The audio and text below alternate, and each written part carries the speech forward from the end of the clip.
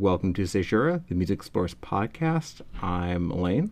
As always, I'm Scoop Magoo. And I had to get my bearings for a second there.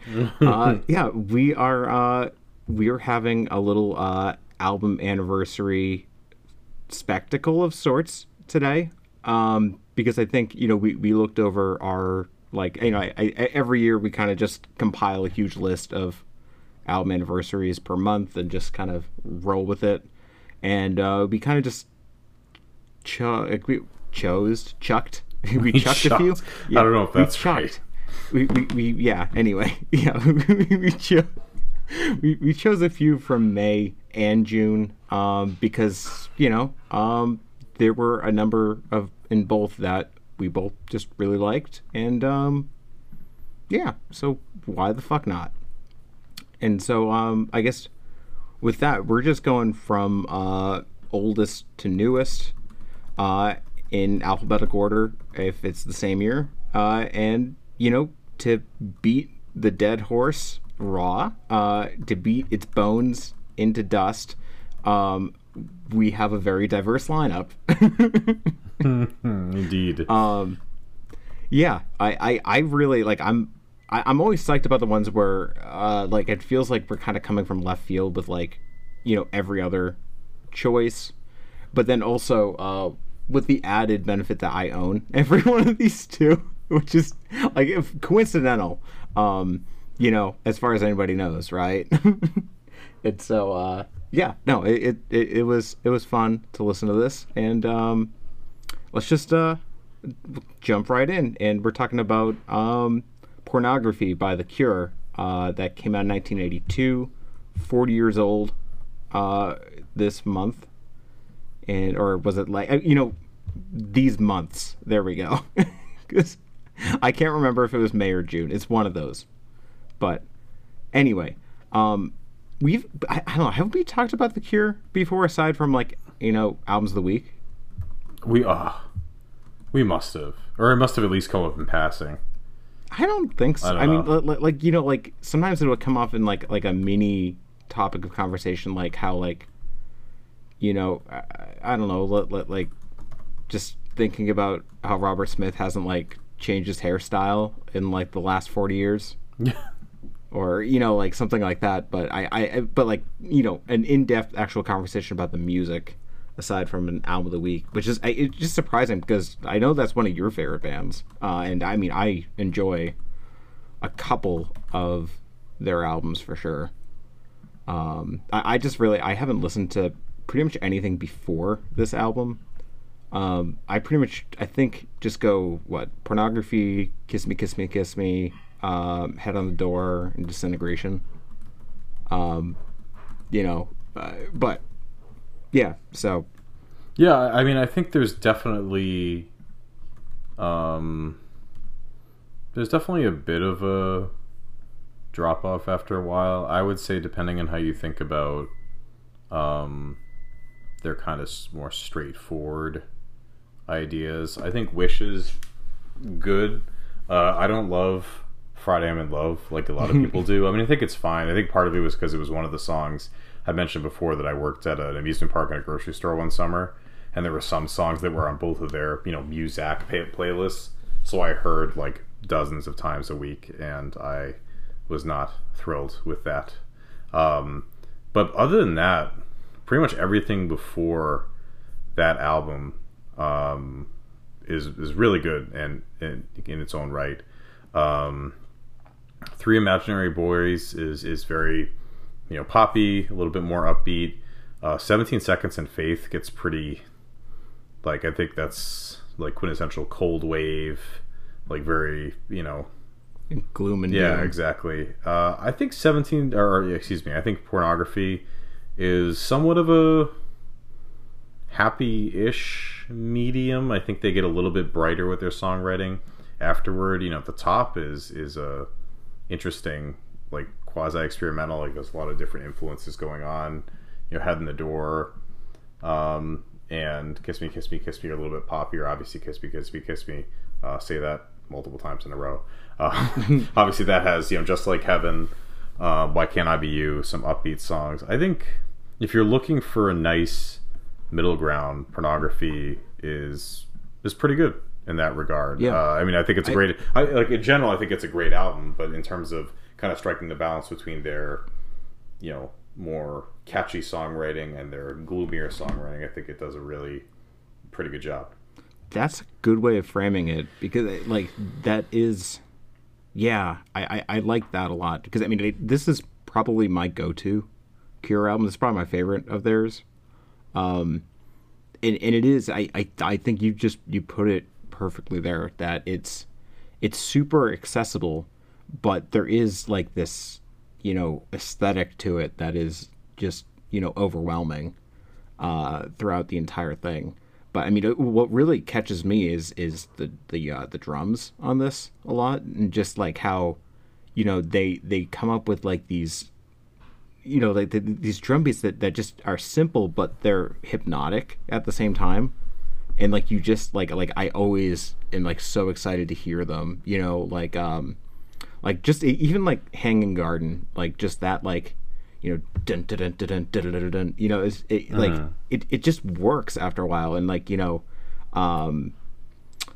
can't remember. Oh yeah, I mean, 100 Years, same thing. It's just, yeah, I just think that the way like the role percussion plays in a lot of these songs is just really great, and I just love how it just propels the song. And I mean, 100 Years has some great, like, there's some great lyrics throughout all this. I think I don't know if I mentioned this in one of our lyrics episodes, but the line "creatures kissing in the rain" from the Hanging Garden is like one of my favorite lyrics, because I just find that to be such like a strange line. No, you know what it was? It was I think it was "Animals Strike Curious Poses," which is kind of a similar line from "When Doves Cry." Yeah. But yeah, I mean, it's, I guess, same diff, but yeah, I for you, like, where does this kind of land on for you in terms of like Cure albums? Because I know that you like I mean, Disintegration is, I'm assuming, your favorite. I just think Disintegration, I mean, it was such a Disintegration is such a gorgeous album. I love Song, but the whole album is just so engrossing. I mean, it's really not surprising that it's considered one of their best. I'll always have a soft spot for Pornography, which, as I'm saying that, that's a dangerous sentence to just say out loud. Actually, I would probably have a hard spot for Pornography anyway. Don't we all? Because when I was getting into AFI, they released, well, I mean, I listened to most of their stuff in retrospect. So going through their catalog, the A Fire Inside EP, they covered Demonomania by the Misfits, and then Hanging Garden by The Cure. And I mean, it's a 4-song EP. The first 2 songs are their own tracks. So just listening to it through, and it just was such a, I don't think I knew at the time that it was a cover, and it was so striking to me, because it sounded very different from anything AFI had done, and I was like, what is this? And it still remains one of my favorite songs they've done, because it's such a I don't know, like, they just strike a very interesting balance between like kind of sadness, and it's like a little sinister but not like too evil. Like, it's just very, yeah. And I think they were always confusing to me before I actually dove into their career. I know that true fans don't really like Just Like Heaven, or at least they don't like that, because Just Like Heaven is relatively singular in their, like, I don't think that's easily one of their most like radio friendly songs. I guess you could say like Friday I'm in Love, but that almost doesn't, that doesn't sound like a true Cure song. That's kind of when they went into like an alt rock direction. Yeah. So I think for me, I think Pornography is probably their best all around album, just because of how well it tackles the various aspects of their sound. It's kind of hard to pick a favorite. I feel like they do really span the gamut of, they're one of those bands that you can hear their influence across a number of adjacent genres, like, brighter post-punk, a little bit gloomier, like Cold Wave and whatnot. I mean, I think that they're just such a well-rounded band in this regard. Like dream pop kind of. Yeah, exactly. And you could say, I'm not really sure. I feel like Disintegration came after or in the middle of Cocteau Twins' career. So I don't know if you could. That sounds right. Yeah, I don't know. I don't know if you could say like you could credit them for Ethereal Wave or anything like that. But certainly there are some just. I mean, I think a lot of these genres are very, very like. I think there's a lot of overlap. Yeah. Yeah, I don't know. Yeah, I really do think that run up into up to Wish, and then after that, I mean, I remember borrowing. That's one of the reasons I didn't dive into The Cure, too deeply, because my aunt had Wild Boot Swings, and I borrowed that from her, and I think that's not very good, unfortunately. And then from there, Blood Flowers is typically panned. They're self-titled, same deal. I think 413 Dream kind of had a little bit of a bounce back, but they kind of got old quickly after Wish. Supposedly they have another album coming out this year. I mean, I think they've said that for the last several years running. So I remember Robert Smith saying something like, "Oh yeah, we have like 3 albums," or like something like that. Like, yeah, I don't know. Yeah, I don't really. I think old bands need to be like limited to a certain runtime. Like, it's kind of like the Iron Maiden issue, where they're like, hey, like we're gonna release a super long, like hour-plus album about samurais, and it's like, you know what? Let's not do that. How about that? Like, that's okay. Yeah, and that's the thing, is that they release such enough really high quality albums throughout their career that, like, if they didn't release another album, I think that's fine. I mean, obviously they can do whatever they want, but I don't know. I mean, I kind of respect someone like Billy Joel, who just continues to tour. That's so fun. I was just thinking that. Yeah, he tours on the strength of his back catalog. I mean, we saw him at Fenway. That place was packed, and he obviously hasn't released a new album in like 1-2 decades. Like 1992, I think. Yeah, so that's 20 years. Yeah, 30 years. 30 years. Yeah, math's hard.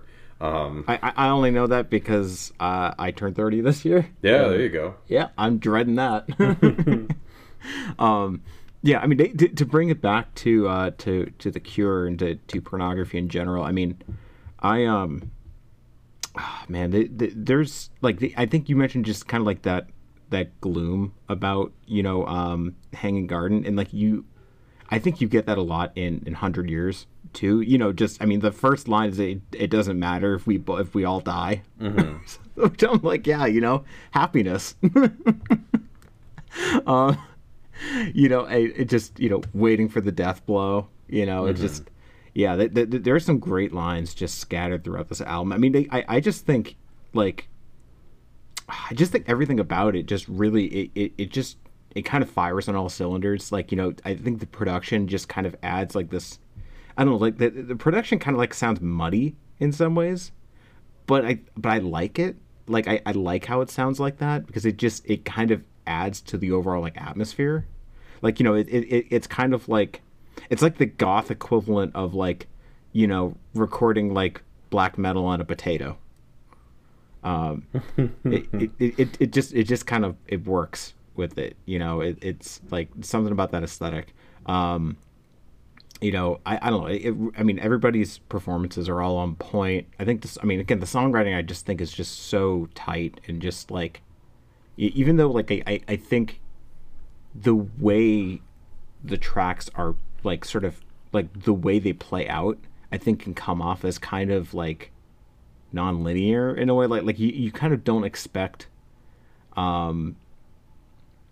you don't expect a song to be written like some of these songs. Mm-hmm. For me anyway, like, and it's cool to hear like a zag where you expect a zig. Yeah, I mean, I really don't have much more to say, because I think it's just such a stellar album. It's probably the one I come back to the most. But I mean, I feel like I really should come back to The Cure a little more in general. But just when I see it, like that's usually where I like tend to go. Mm-hmm. So yeah. You have anything else you want to say? No, I think we really chewed the fat on this one, and I think we are ready to move on. All right. Yeah. So next up is I'm probably maybe the most psyched to talk about this one out of all the albums today. Maybe our last one. Maybe our last one a little bit more. And it's Blues for the Red Sun by Kyuss, which is their second album. It came out in 1992. Yeah, I'm staring that one down. It's weird. It's weird to have an album that's almost that's like actually a little older than I am. Not great to think about. But yeah, I mean, I love this album a lot. I only just got a copy of it, I think this year, maybe the end of last year. But I think maybe I'll just turn it over to you before I kind of gush. But because you really haven't listened to like a lot of Kyuss, right? I have never listened to Kyuss as far as really, as far as I know. Also, thank you for not saying anything about I fucked up the order of the albums and I made a pun, and it was wrong. So what? I said we chewed the fat on that one. Oh for a while. God, I totally that did not land. And then and then you didn't react at all. I'm like, did I fuck up? And then I checked the list and I was like, yep, I fucked up. But speaking of album titles, I think where I wanted to start is I just love the aesthetic of this band. Just first of all, Blues for the Red Sun is a great title. I picture listening to this, on a sultry afternoon on a porch in the desert. I had a lot of fun with this thing. I will say it had a little bit of I wasn't so sure at first. I had a little bit of a slow start for me, but then as the album started going, I felt like the songwriting got a little bit more open. I mean, throughout the riffs were really nice, stonery, deserty, heavy metal tinged rock. I thought it was great. I mean, I think what's interesting is coming at this as someone who, hasn't listened to Kyuss, but has obviously listened to Queens of the Stone Age. I'm familiar with Brant Bjork. I did not know who that was, but now I do. Yeah. Because I'd seen he would release some new albums and whatnot. Yeah, this was a really, really fun listen. I would love to dive in a little bit more. I think for me it was it kind of reminded me more of if Electric Wizard had better production and wasn't into the occult. It was just just a tad more straightforward. Yeah, I feel like Kyuss is like a little more stripped down a little bit. Like they aren't like as willing to kind of run on a jam for 20 minutes. Mm-hmm. Whereas I feel like that's like Electric Wizard's bread and butter sometimes. Yeah, I could see that. Mm-hmm. I mean, they definitely have Caterpillar Run, if I remember right. Or no, I'm thinking of Mondo Generator is like a little on the longer side, but mostly everything here is under 6 minutes. Mm-hmm. Which I don't think you can say the same for at least a lot of the key Electric Wizard albums. Yeah, no, for sure. I think just but just the vibe though, do you just I don't even know, because I feel like with Electric Wizard, I just I get the feeling of I don't know, it just gives off the vibe of someone smoking a bowl in in a dank basement somewhere, and just having a good afternoon listening to some records. Mm-hmm. Whereas Kyuss just sounds like the soundtrack to going down a highway in the middle of fucking Palo Alto. Mm-hmm. Just going you're going exactly 69 miles an hour. I don't know. That's kind of the feeling I get. It's just it feels like it's vast in a way. Like it's like externally vast, whereas like I think Electric Wizard is like, oh, like it's like you're exploring like the inner depths of your mind. Thanks to our friend Marijuana. Okay. Yeah, I don't know, that's just me, but I definitely I love this thing a lot. So funny story with this. The first time I heard this was when I was taking guitar lessons in high school. That my guitar teacher was like, "Oh yeah, you're into metal, right?" And so he just puts on Green Machine, which is the second track on this thing, and I mean, I was like, "Oh, wow, okay," like because like that riff is just chunky and just like, yeah. And so I you know, over time I think I listened to a couple of other tracks and finally started listening to the album in full like a couple years later, and I just, yeah, I love this album. I love this. I think more than anything, I just love like the production of it. Josh Homme famously plugged his guitar into a bass amp to record his parts, which is just so like it just sounds like just beefy, like. And I mean, you know, I'm not one to really be a fan of like a lot of bass in a mix, and I mean, there were times when I was listening to this week that like my head was hurting a little bit, but like I didn't care. Like it's one of the few times I don't care about that, because I just think this album just like it just works so well with that extra bass, and just like I love John Garcia's vocals in particular, just like how he like sort of like the raspiness like that he has in his voice, but also how he just like includes like just naturally it feels like a lot of these bent blues notes, you know, that like, you know, like I immediately my mind goes to Thong Song, where you know and just like how like every verse just has like that, you know, I think is he going up, right? Like, I hate slow songs, you know. I think that's down. I'm not in my right mind today. But yeah, just like he always has like these really great vocals that are, you know, like they're idiosyncratic, like, you know, much in the way that like it's not, you know, on like a technical level great, but like it works so well within the context of the music that they're making. Yeah, this thing is just so much fun, and you know, it doesn't, like, you know, there are a lot of things about this album that, like, you know, it feels like there are certain things that we will often kind of, you know, talk about and kind of rail against, you know, long albums and, you know, inconsequential songs on top of long albums, and this album has both of those things. You know, it's a little over 50 minutes if I remember right. So, you know, it's pretty beefy, it's pretty up there, but then the last song is literally just called Yeah, and I think it's like their guitar tech just going yeah. And I just find it so funny. I think that there was one time years ago that like I just put that on repeat. I don't know why. I just like that. I like that a lot, even though I mean it's not a song, but it's really funny, and it's. But I think it's also funny that like my reaction to it, because you remember with the latest Shoo Shoo album, how there was that track at the end that was like 12 seconds. That was just like the same thing. It was just like a vocal snippet basically. And like I was like vehemently against it, and like being like, oh yeah, you know, like this song actually takes the entire album down in quality for me.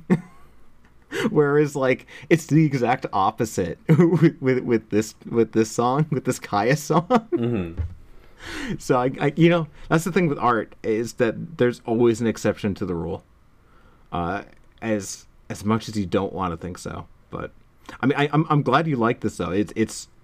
Kais is a fun band for sure. I mean, you know, this album is great. I think a lot of people like the one that came after this, Welcome to Sky Valley, because it has the song Demon Machine on it, which I think was like still probably like their biggest hit for a song, but Yeah, honestly, I was actually gonna. Well, there were two more thoughts. I had one. yeah. The vocalist reminds me of someone, and I have been thinking about it all day, and I can't. Oh, I can't put my all finger right. on it. Unfortunately, like I thought, I was hoping I remember. Like, there's just as he was like, I feel like he reminds me of someone, but oh well, it'll be lost to the annals of history. I feel like now that you said it, we're just going to be talking about an album, and you'll just be I'll like, I'll blurt it out. Yeah. But secondly, I was curious. I mean, you started talking about Welcome to Sky Valley. I always thought that it was the more popular of the two. Obviously, these two albums are considered their best, and second-rate your music.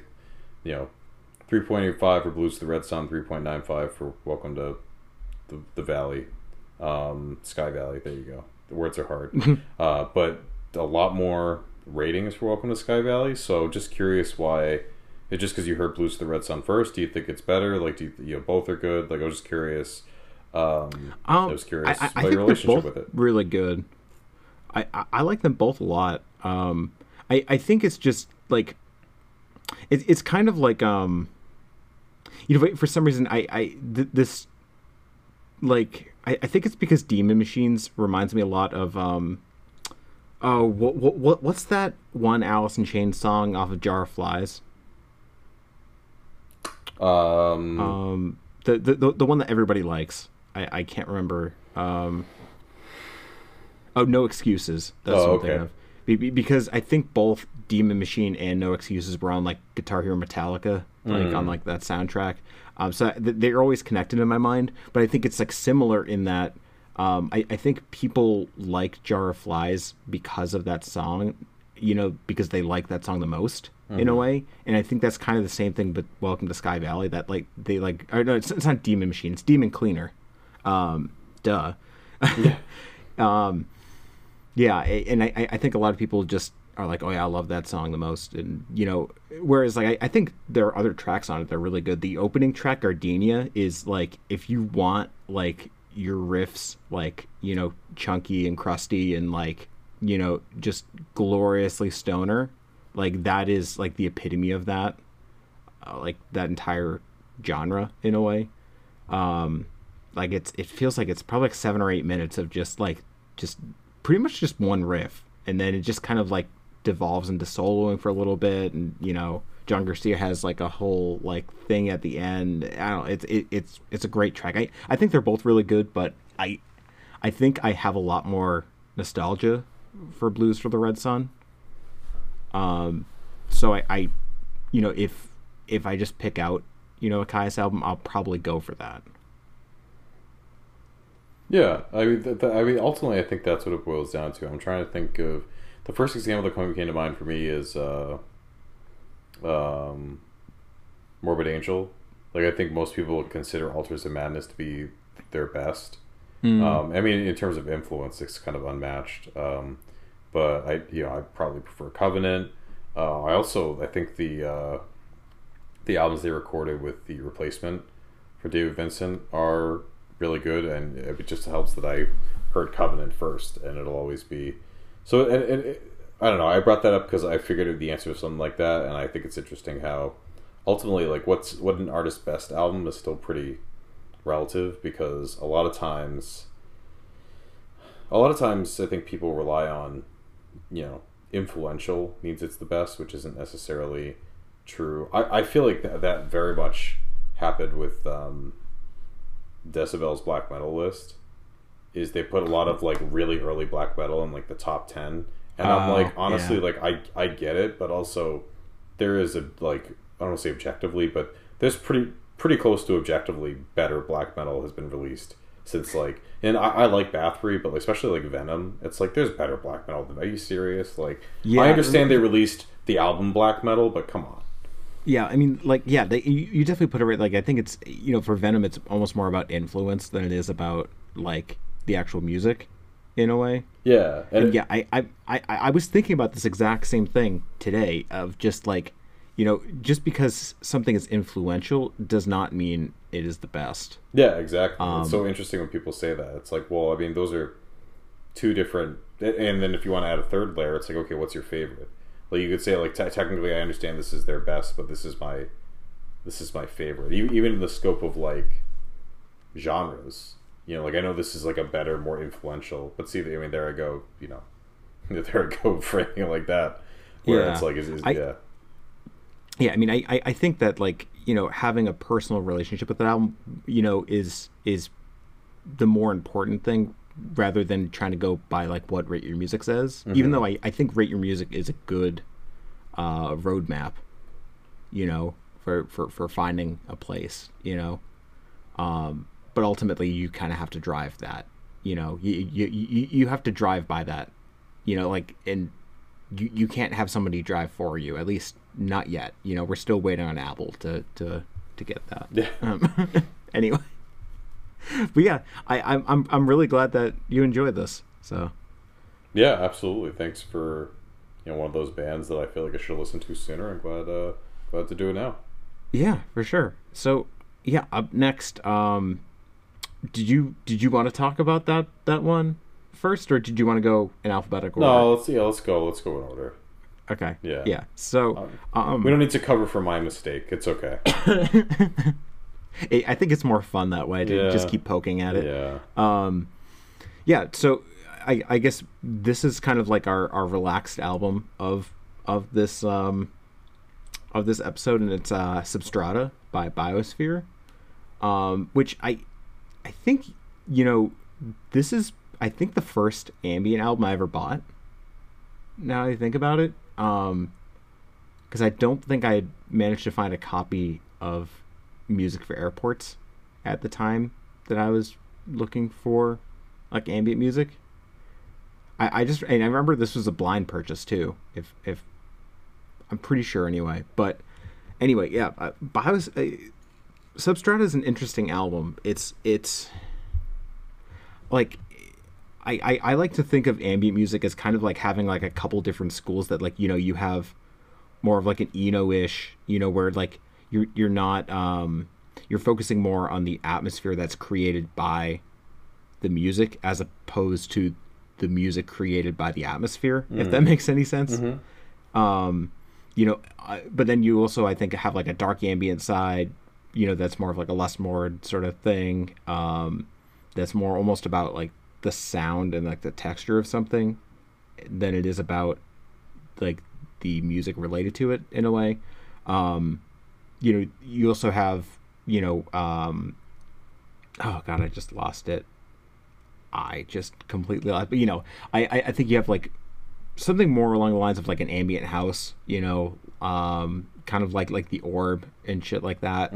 But then I think, you know, I think a lot of people think of ambient music and think of like this atmospheric, you know, like where like everything is just reverb to death and things like that. But, you know, we a long time ago we had an episode talking about this. I think The Quietest did a piece about ambient music like years and years ago that we were kind of riffing off of. And but I guess all this to say is what I find really fascinating about Biosphere is that it kind of like this album kind of extends into like a lot of those different schools while belonging to none of them. Like you hear a lot of like field recording because the guy behind the project is actually like a field recorder, I think. In general, like he's actually like an avid like mountain climber apparently, and he's released like just albums of field recordings in the past. Yeah, it's really interesting. So like, you know, you've got some field recordings going on, but then you've also got like, you know, sort of like this space going on that like of just like silence in some cases, or like the second track on this, I can't remember the name. I think it's the third track actually. Has like this repeating motif of just like this like synth line just being sort of fed through a delay, and it's just very slow and plodding, and it just works in kind of just bringing you into like this meditative state, you know, and that feels very Eno-ish to me, you know. There are other parts of it that feel more like they're, you know, similar to something that the Orb would do, you know. I just I like how it like a lot of these things are just kind of like all put together in really interesting ways, and it just feels like it's own thing. But I think you've What is your experience with this album? I'm trying to think if I have an experience with Biosphere. I 'Cause don't. I vaguely remember you didn't you buy this recently? No, I don't think so. Like or like listen to it or something like that? I'm trying to think if there's another album. I don't think I have. Huh. Yeah, I'm trying to think of what we might be thinking of. But in any case, I thought this was quite nice, and it reminded me of almost like proto The Fields in a way. Yeah. It I can reminded see me that. why I enjoy The Fields. It's interesting you brought up, is the music creating the ambience, or is the ambience creating the music? Or I feel like I'm misquoting what you said, but Yeah. I feel like that, like in a good way, the cyclical nature of that idea is what drew me to The Field initially. It's just it felt like when you actually listen to like the literal beat that he was making, it's extraordinarily simple, but just the way that he structured it, the way that it very slightly progresses, just conjures this really hypnotic, you know, oddly beautiful experience. And that was to a much more kind of angelic, uplifting degree. That's how I felt about Substrata. I had a really nice time with this record. I think it's relatively straightforward. I don't have a ton to say about it, but I thought it was gorgeous. And I certainly, I didn't buy it recently, but I would definitely be interested in picking this up if I found it for a pretty affordable price. I know sometimes like out of print electronic can be a little pricey, but Yeah. whenever you find good finds in that regard, actually, I don't think this week, maybe next week, once I've had time to listen to it more, my album of the week will be a relatively affordable electronic album that I'm excited to talk to you about. All right. But in the meantime, let's talk about this one. Out of curiosity, what how long was the version that you listened to of Substrata? Because so I mean, just to like, I guess the original one is about an hour, and then he ended up re-releasing it with a soundtrack to a silent film that he had done, and so it makes it like 2 hours basically. Well, the first time I listened to it through, that was my first thought. I was like, how fucking long is this album? Like, I'm enjoying what I'm hearing, but oh my god, I feel like I've been listening to this forever. And when I checked, I was like, there you go. That's Okay. So then the second time through, like I paid attention to when the album, like when the actual album ends, and I just listened through, just because that's what we were talking about. But Yeah. I mean, I liked the soundtrack. It's just that a 2 hour, relatively straightforward. There honestly aren't a lot of styles. I mean, the go to example off the top of my head is like Swans. Like there really aren't a ton of artists I would listen to 2+ hours of. It's just a lot.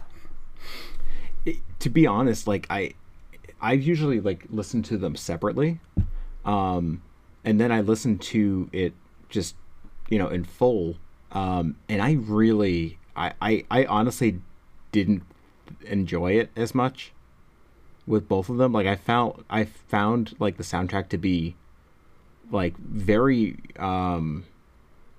redundant in a way. Like there were like a lot of parts that were just like, I think just literally taken, like just lifted from like Substrata. Interesting. That's not ideal. Yeah, well, at least there are definitely vocal snippets that are taken from it. And like I guess like I could see why he would want to put the two together, because I think in that term of things, like they sound very similar, but like the thing is like it felt like the soundtrack just kept going and going and going, and it just felt like it had no end, and it didn't really feel like it was a great fit in some ways, because like while like Substrata was very very dedicated to like creating an atmosphere with music, it felt like with the soundtrack, like it felt like it was kind of like more verging on like the side of like an Orb record, or like, you know, something in that sort of like ambient house sort of vein, where like, it like it almost belonged in like a chill out room, as opposed to, like a birthing center, I guess. And it just, yeah, it I don't know, I just like, I think it's fine, like, but I think it's just like putting them side by side, I just don't think it was a great fit. It's like, I'm not, I don't want to be that person that's calling out an artist for, for making their, for making art like a creative choice with something, because that they have their reasons. I guess I just don't understand the reasons.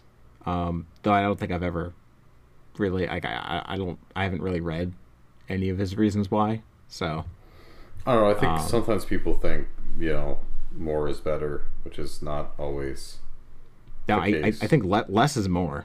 I like, Yeah. for sure. It's like, just because, like, I think at one point I got in an argument with someone, like, this is like an old review I wrote, where, like, something's too long is a bad. What was his argument? Like, if something's too long, like, that's your expectation. It's not, like, the problem with the album. It's like, we've been conditioned to not be able to, like, basically blaming on, like, our short attention spans, which, sure, like, that's a critique. That, like, in general, our overall, as a society, our attention spans are shorter. Sure, okay, fine. Yeah. But it doesn't mean that a piece of art, like, saying a piece of art is too long, like, there's too much music. Like, I mean, at a certain point, you have to acknowledge that's the case. Like, are you going to listen to a 4-hour album? I mean, I still haven't listened to, which, I mean, I should listen to it because I love Autechre, but, like, that insanely long Autechre album, yeah. I don't know, that's a lot. Like, in general, like, even XI. Like, XI is a pretty long album. That was my... Excise, I think, over 2 hours. Yeah. And that, like, even then, like, I don't typically listen to that, in one, like, when I do like, pick it off my shelf, I don't think I listen to it. I usually listen, like, one disc at a time. But yeah, it depends. Like, I'll listen to it in full, but that's usually because I'm doing some other stuff while listening to it. So it kind of, it's good, like, working music. Yeah, I mean, like, again, it will always depend on the mood you're in. Sometimes I am in the mood to listen to just, like, a bunch of stuff in a row. It's funny, we've been sort of talking about long albums, and I have Kamasi Washington's The Epic on my to listen shelf right now. And I just couldn't help but think of that, because I'm like, it feels like the exceptions to the rule for you sometimes. I don't know. I just have such a. I think it's because, like, the first two. I mean, I think the entire 3-disc album is fantastic. But the first two songs, especially the second track, are just so amazing that I'm just like, fuck. I gotta dedicate. I gotta cancel. I gotta clear my schedule. I'm just gonna listen to this whole fucking thing. So yeah, I totally get it. I should take that. I should put that. I don't have it official to listen. Well, I guess I do. I just put it next to my stereo in the middle of the house. But I should listen. I just use, like, the unused bar top down in this basement that I'm living in, and just, yeah, I actually had so many to listen albums that I have 4 stacks of them right now. So it'll take a little bit to get through, but it'll be fun.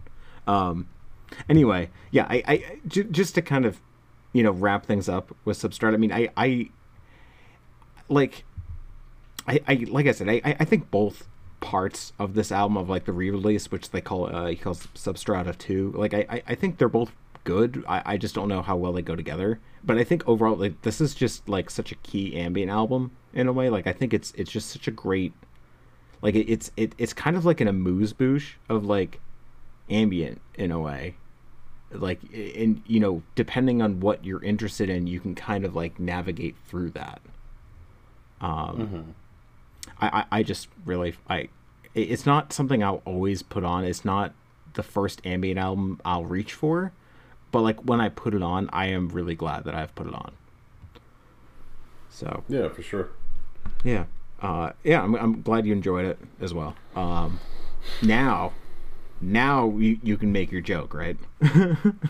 Yeah, I mean, just the more I listen to Biosphere, I wondered, growing up, as he was making his way through the electronic music circuit. I feel like someone must have looked at him and said, "Wow, that boy's a prodigy.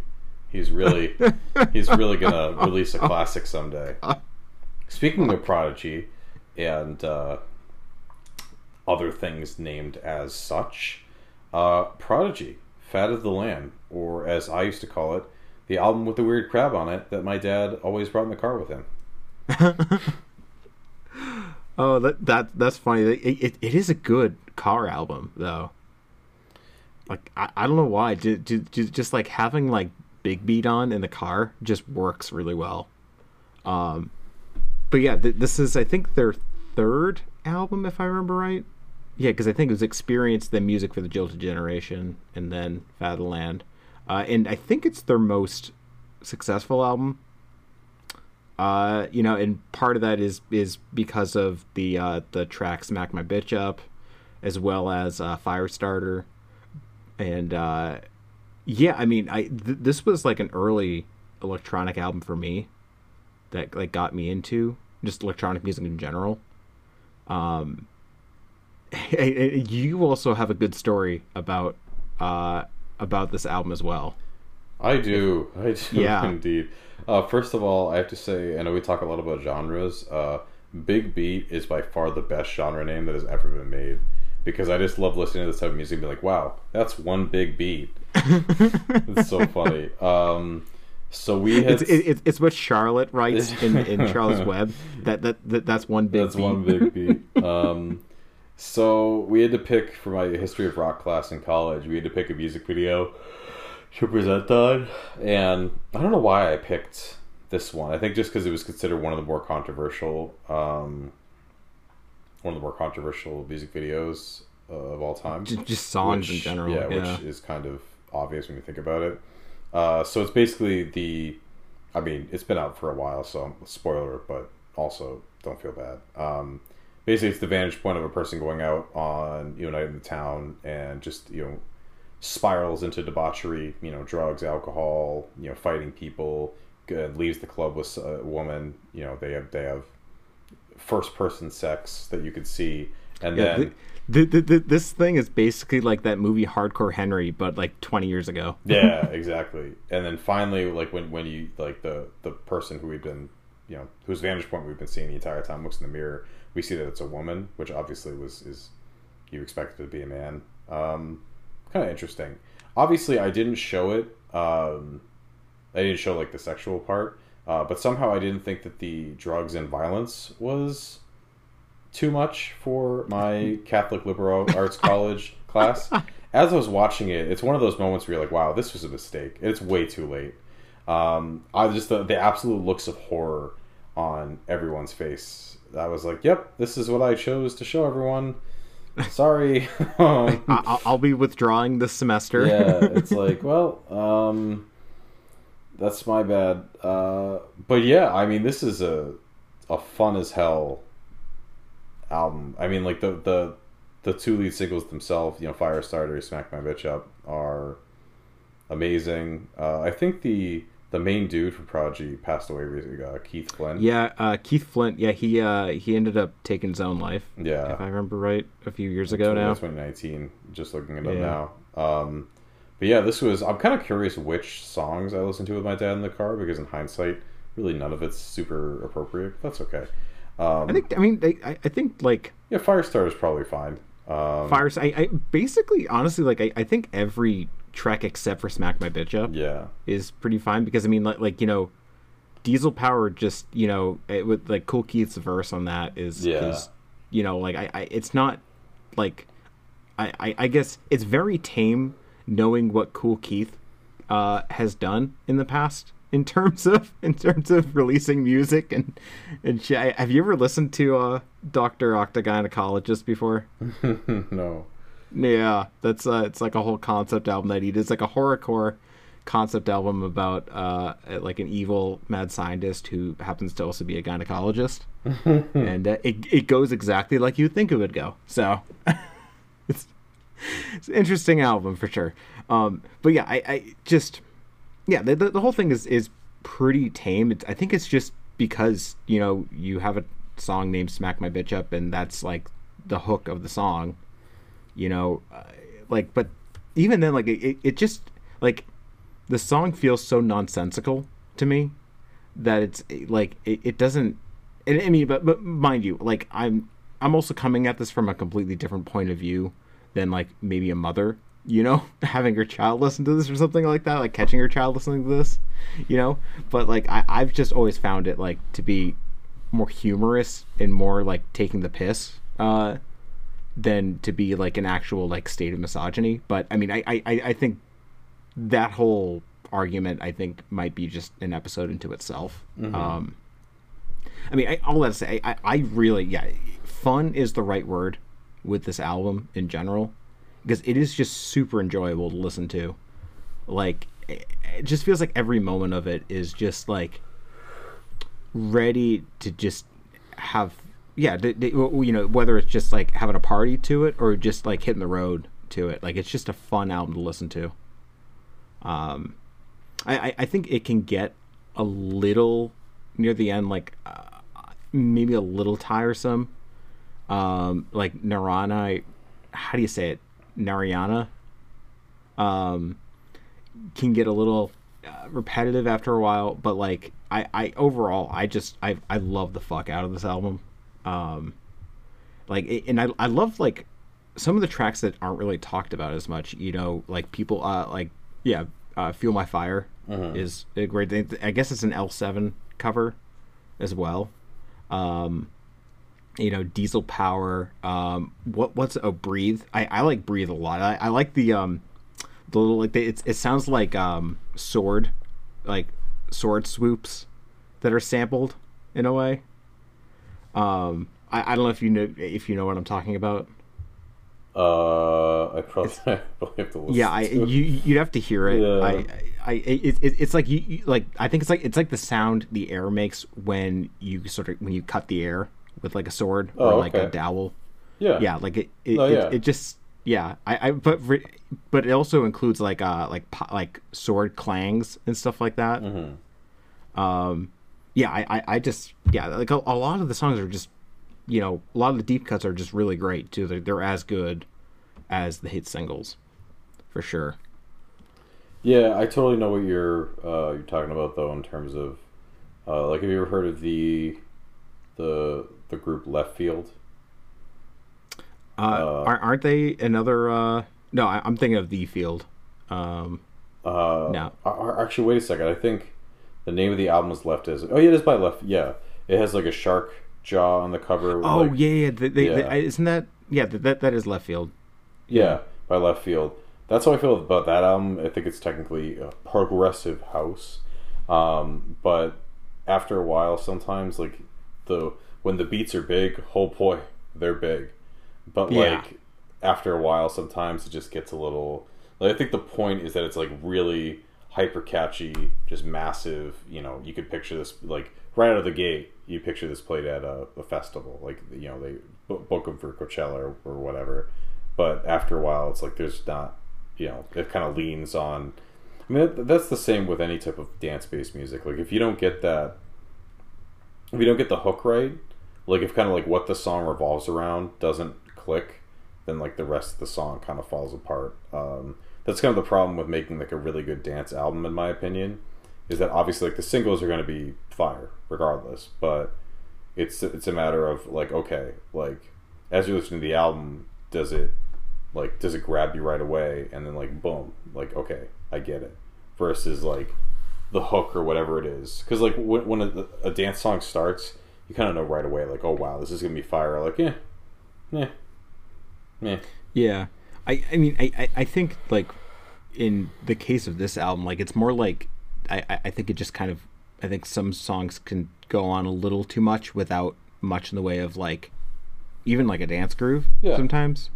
You know, and again, like my complaint here is very, very minimal, because I think like this has always been my biggest issue with Chemical Brothers, is that like they know how to write some awesome tracks, but they do not know how long their albums should be. Like that's what it feels like anyway. Like it feels like their albums are consistently like a good 10 to 15 minutes longer than they should be. yeah, like even though I love the music, there's just way too much of it in some cases, especially when you're kind of doing very similar things every time. But I guess that's just a that's just part of dance music. Yeah. You know, of just like that repetition. I bet if I was, you know, rolling at the club, I probably wouldn't be complaining. Yeah. Best listened to with some ecstasy and a lot of loud music around other sweaty people. Yeah, I mean, I think Fat of the Land is best enjoyed anywhere, with pretty much anyone except for like your grandmother, but maybe even your grandmother, depending on how much of a badass she is. You never know. but yeah, I really like I love this thing. I think it's aged incredibly well, even though I think Big Beat as a whole like probably hasn't, in a way. Like if it like that whole sound feels very like stuck in the 90s and like early 2000s, whereas like I feel like this album just sounds timeless in some ways. Mm-hmm. Well, when you write a great song, I feel like at the very least, Smack My Bitch Up and Firestarter, like it definitely sounds like of an era, but it's like there are some, like for me, my favorite example, or I think the best example, is New Order, Harmony Corruption Power Lies, like Blue Monday, just like that, just like the underlying, like the way it's performed, like this, the quality of the instruments sounds like so dated and frankly like a little bad, but like the underlying melody and the underlying songwriting just is timeless. Like that melody is so catchy, so well written that it kind of overcomes the fact that the actual sound of it sounds of a certain era and sounds pretty dated. And I think to a certain degree, like I don't think Fat of the Land struggles with. I think like quality wise, it sounds fine, but it definitely sounds very late '90s, early 2000s. Like it sounds like, you know, you just finished seeing Trainspotting with your friends, and you're getting in the car to go, you know, just to go get food after. And it does kind of have that feeling. Yeah, I mean I just think that like I don't know, like it doesn't feel like I'm listening to an album from the 90s though, as strange as that is. Like maybe it's because like I got into this music, you know, around the 2010s, or like I guess later, like probably like 2012 2011 maybe. And you know, so I think maybe there's kind of like that memory of just like, you know, having that album at that time. You know, like my mind goes to the first Crystal Method album as well. Yeah. And just like listen to that around that time too, you know. So like I don't really think of it as like a 90s album, and I think, you know, I think you can make that case for like a lot of albums now that you listen to, because you're listening to it in the present day, you're not listening to it when it was made. Yeah.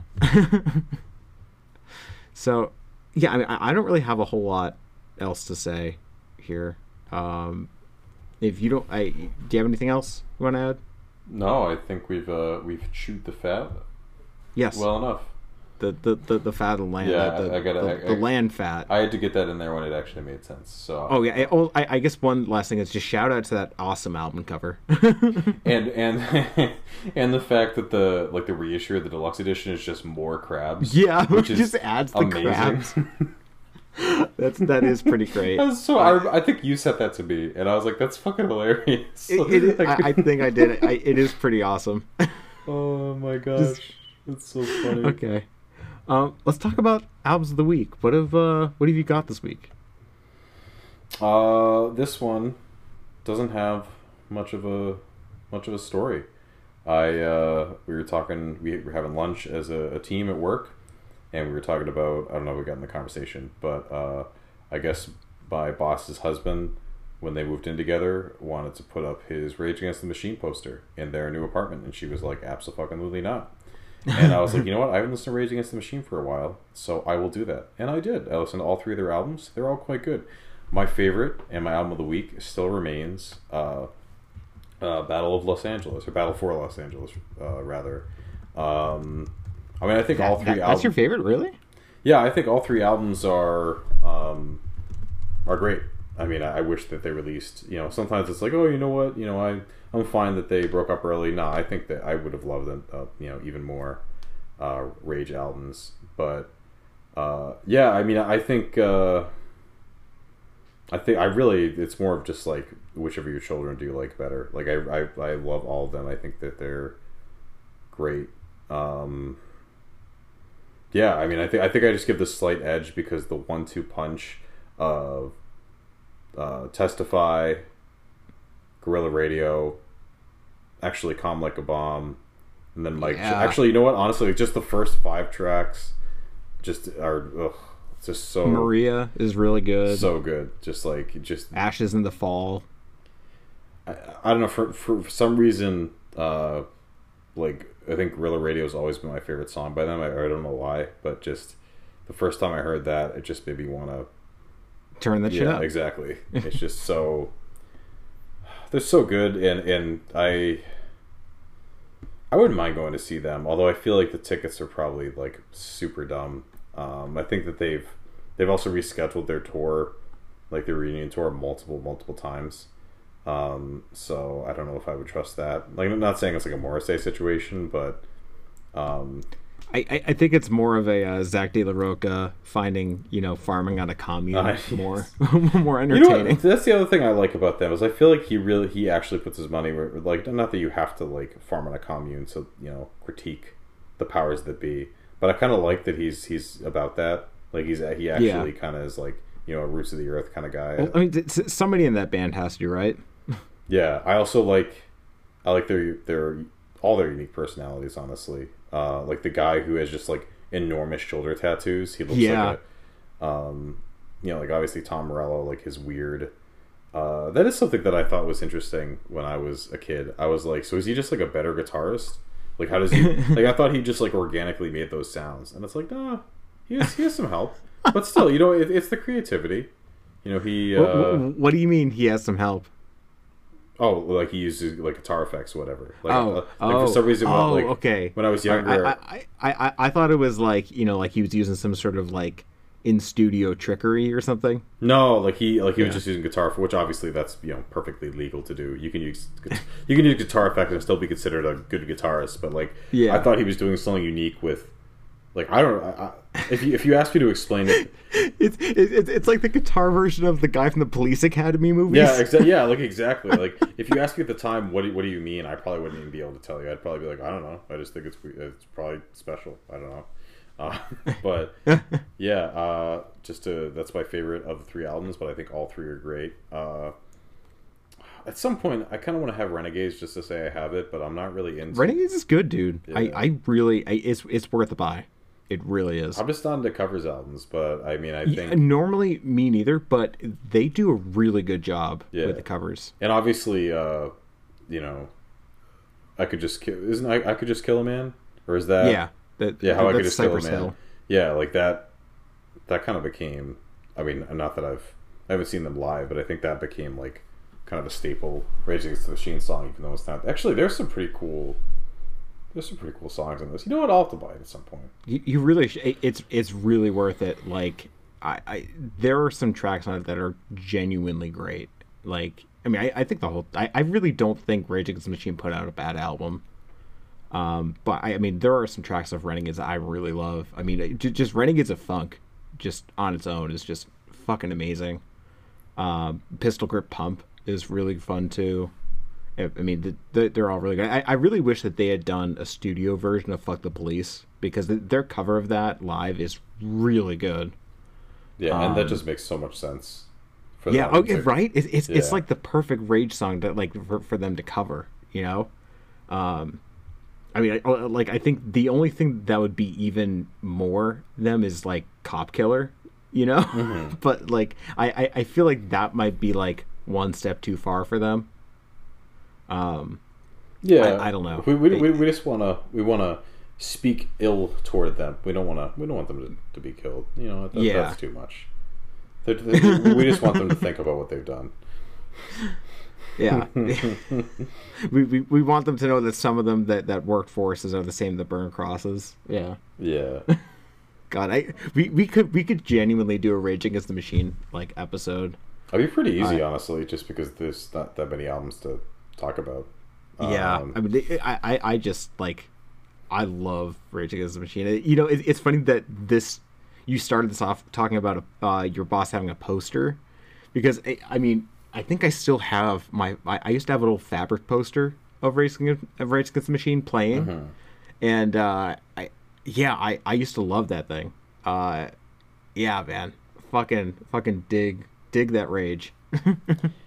I mean, like, I always liked them, from way back in high school, but when his verse on Close Your Eyes and Count to Fuck on Run the Jewels 2 was just like, I mean, you can sip my bitches brew. Yeah, like, that's a genuinely good rap verse. Like, it's not just, like, at first, it's like, oh, okay, cool. Like, they do from Rage Against the Machine is on this album. Like, that's neat. But it's actually, like, one of the better verses on the whole album. And I was like, fuck, man, I should listen to more Rage. And that's kind of, that might have been, I might be mixing stories, but that might have been the time that I bought Empire of the Sun, or Evil Empire of the Sun. Yeah, I bought it on Amazon for really cheap, and I found it was really cheap because there was a copy of the Cars Greatest Hits instead of Evil Empire, and I was like, well, this is disappointing. I'm not a big fan of that. It's a close second. Yeah, I mean, like, I have nothing against the Cars, but if you're looking to listen to the Rage Against the Machine, I don't really think the Cars is going to cut it. She likes the nightlife, baby. Just, oh god, that's, yeah. I feel like that's the mashup we never got. The Cars and Rage Against the Machine. There's still time. There's still time for someone else to do it. It just won't be like a collision course sort of thing. Yeah. Anyway, my album of the week is pretty much the opposite of Rage Against the Machine. I feel like I say that every week, but this is it's called Sacred Music from Notre Dame Cathedral, and it's unsurprisingly Sacred Music from Notre Dame Cathedral. It's specifically compositions by two composers from like antiquity, like from like the early medieval era of classical music, called they're Leonin and Periton, and not much is known about, I think, either of them really, to the point that I don't know if I think even the name Periton is highly contested, but nonetheless they're kind of like known for being some of like the first composers to use like polyphony in terms of like vocal music. It's super interesting. I think before I've talked at length about Hildegard of Bingen, and sort of this group, vocal ensemble Sequentia, who does a lot of like early medieval music renditions of her stuff. And this is more of that same thing. It's all, vocal music. It's all, heavily inspired by like Gregorian chant and things like that. I love it. It's just like, it's so beautiful to listen to. It's kind of like, I don't know, like I think, back then it was, much more of a religious thing, whereas like now this is just like the first ambient album to me. In a way. It just has like this soothing atmosphere to it that I just love. And I was at Bulma's I think a week ago, and maybe 2 weeks ago now, and I just saw it there, and I'm like, okay, I'll buy this, because I was looking for it for a while. Well, I wasn't looking for it. I there was an episode of Essential Tremors where I think it was Steve Reich, actually. It was an episode with Steve Reich, and he one of his picks was a Periton composition. And when they played it, I was like, oh wow, like I need to buy this. So yeah, this was really fantastic. Yeah, I don't know if it's really for everybody, but I adore this sort of music, and I'm really excited to just have this in my collection. Awesome. Yeah. That sounds really, really cool. Yeah. All right. Well, without further ado, we shall leave, and we will be back next week. So. I love how abrupt that was. Without further ado, bye. Without further ado, fuck you. All right. We'll talk to you next week. All right. Bye. Bye.